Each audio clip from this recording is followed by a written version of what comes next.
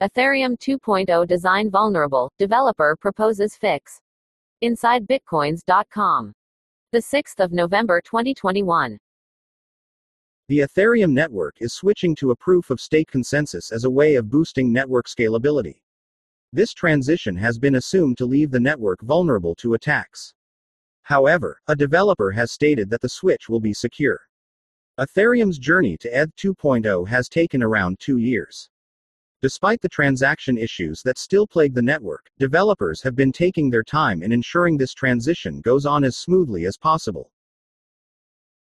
Vulnerabilities on Ethereum's POS consensus.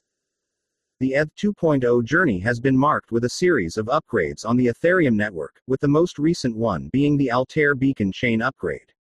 This upgrade was done as recently as last week, leading to ETH's gains to an all-time high. Some researchers had earlier outlined 3 ways that the Ethereum POS consensus would be compromised. However, developers with the Ethereum Foundation have stated that the merge will not be delayed and that a fix was already being developed. Danny Ryan, a developer with the Ethereum Foundation, stated 2 possible fixes with the upgrade. He noted that these fixes, dubbed proposer boosting and proposer view synchronization, have been proposed for implementation on the network. Proposer boosting is a fix that has been operational since April this year.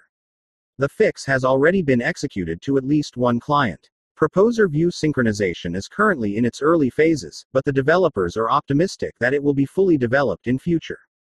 The researchers further noted that they were considering issues such as simplicity and maturity to fix attacks on the network. Therefore, the Ethereum Foundation hopes to execute the fix before major upgrades on the network happen. Merge upgrade will happen as scheduled. In a blog post, Ryan further stated that the merger upgrade will happen as scheduled without any delays. He noted that these fixes did not require any chances of hard forks to be done to the network. This fix targets only the fork choice and is therefore congruous with the merge specs as written today.